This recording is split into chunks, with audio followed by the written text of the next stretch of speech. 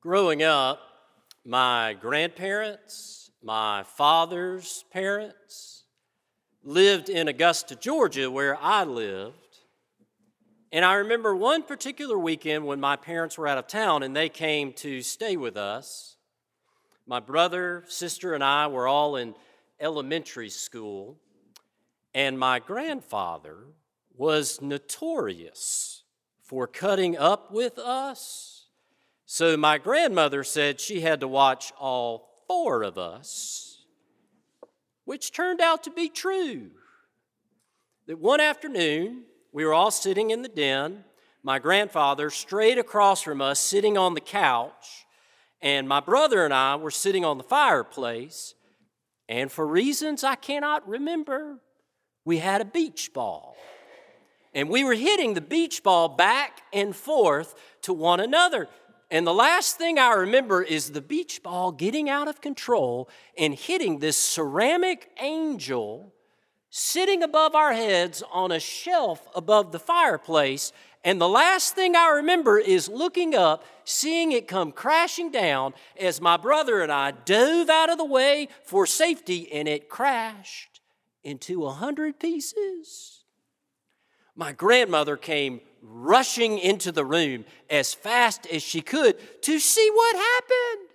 And my brother and I pointed at my grandfather. It was his fault. And my grandfather pointed at us. It was their fault. And she never found out what really happened. In fact, this story grew to become a legend in our family, told every Thanksgiving and Christmas, and any time we got together for a meal, still debating about whose fault it was. We kept pointing at my grandfather. He kept pointing at us. And the funny thing is, we kept telling our version of the story for so long that at this point, I don't remember what really happened. All I can tell you is my version of the story. That over time, we can start to believe our own stories, which is problematic. Because as Anne Lamott writes, when we are telling the truth, we are close to God. That perhaps we all have these contradictions inside of us. That we are kind and callous. That we are patient and particular. That we are generous and greedy. That it is, as the letter of Romans describes, I do not understand my own actions. For I do not do what I want, but I do the very thing that I hate. That one sentence captures that knot that we find inside of ourselves that is so hard to untangle. And one way that we begin to untangle that knot is by telling the truth. Telling the truth to God and to others and to ourselves. Because words are powerful. That when God created everything, God said, "Let there be light."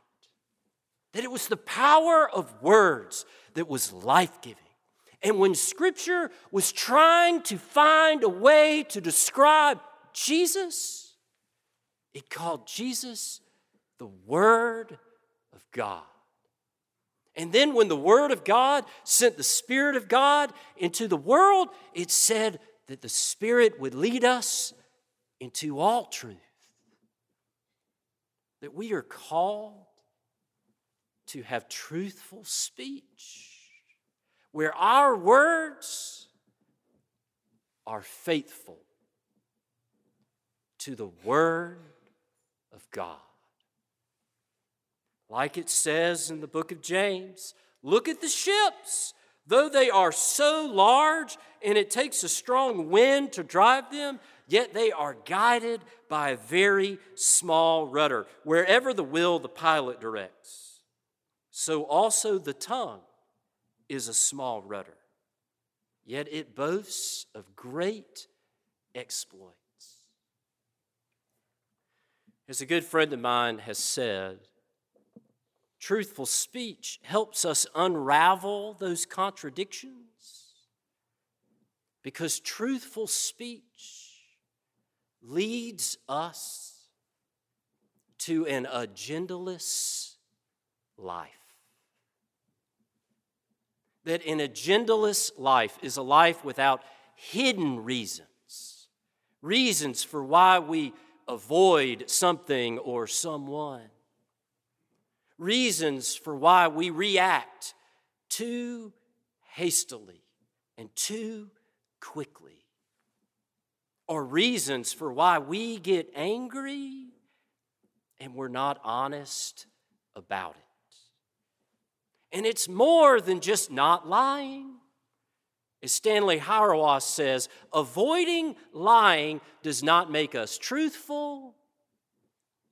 That truthful speech invites us to have a level of transparency with ourselves. And it allows us to admit our mistakes and to repair the harm that has been done.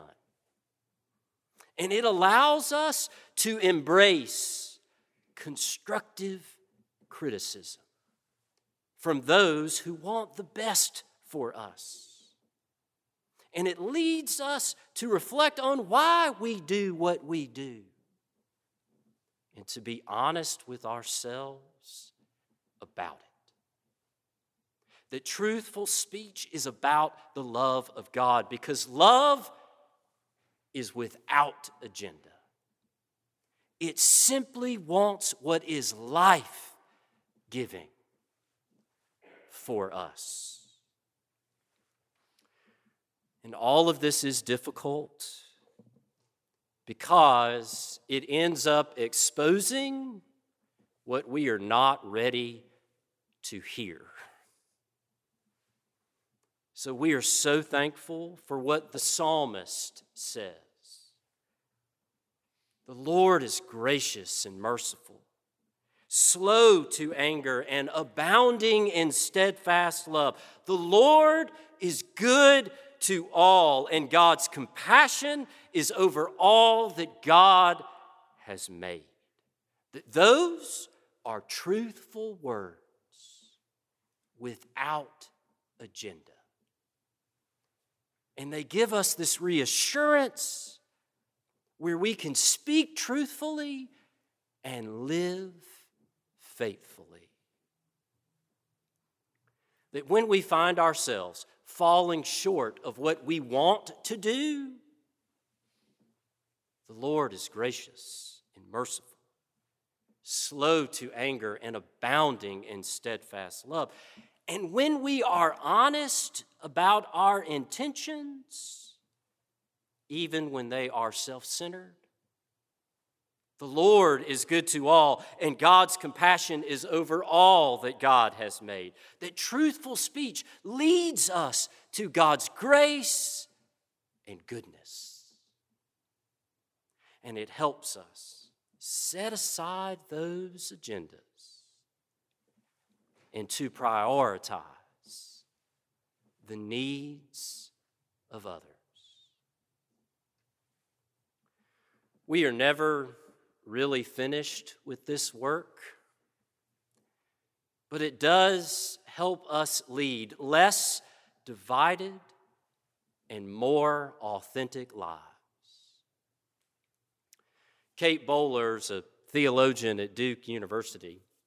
Years ago, she was traveling with her family in Lisbon, Portugal. They saw all the tourist sites and popular destinations, and since she was a religious scholar, she dragged her family to every church and cathedral she could find. And they went to see a well-known cathedral because of its grand architecture by the name of Bathala Monastery. It is a prime example of Gothic architecture, known for being ornate and decorative. And that afternoon, they were standing in the main sanctuary of this grand cathedral, looking around at all the details, and they stood there looking up at the ceiling. And one of them said, "Are those pineapples on the ceiling?" And the other one said, "Yes, isn't it horrible? Hundreds of stone pineapples. You have to wonder why." Well, then they left the main sanctuary and went into one of the side chapels that had 8 sides, traditionally representing the 7 days of creation, and then the day of resurrection or the final day of redemption. And as they walked into the side chapel, they heard the voice of another tourist off to their left say, "Isn't it perfect? Look up. Isn't it wonderful?" And she hesitated, afraid there was going to be more pineapples. But then she looked up and she saw the sky where the ceiling was supposed to be. The chapel had never been finished. And the man said, "Isn't it beautiful? It is just like us, never finished." That there is deep beauty in always learning and always growing. That truthful speech means we are never finished.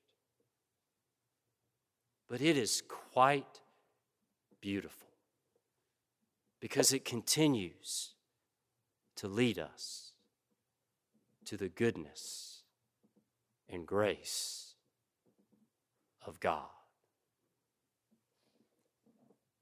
Amen.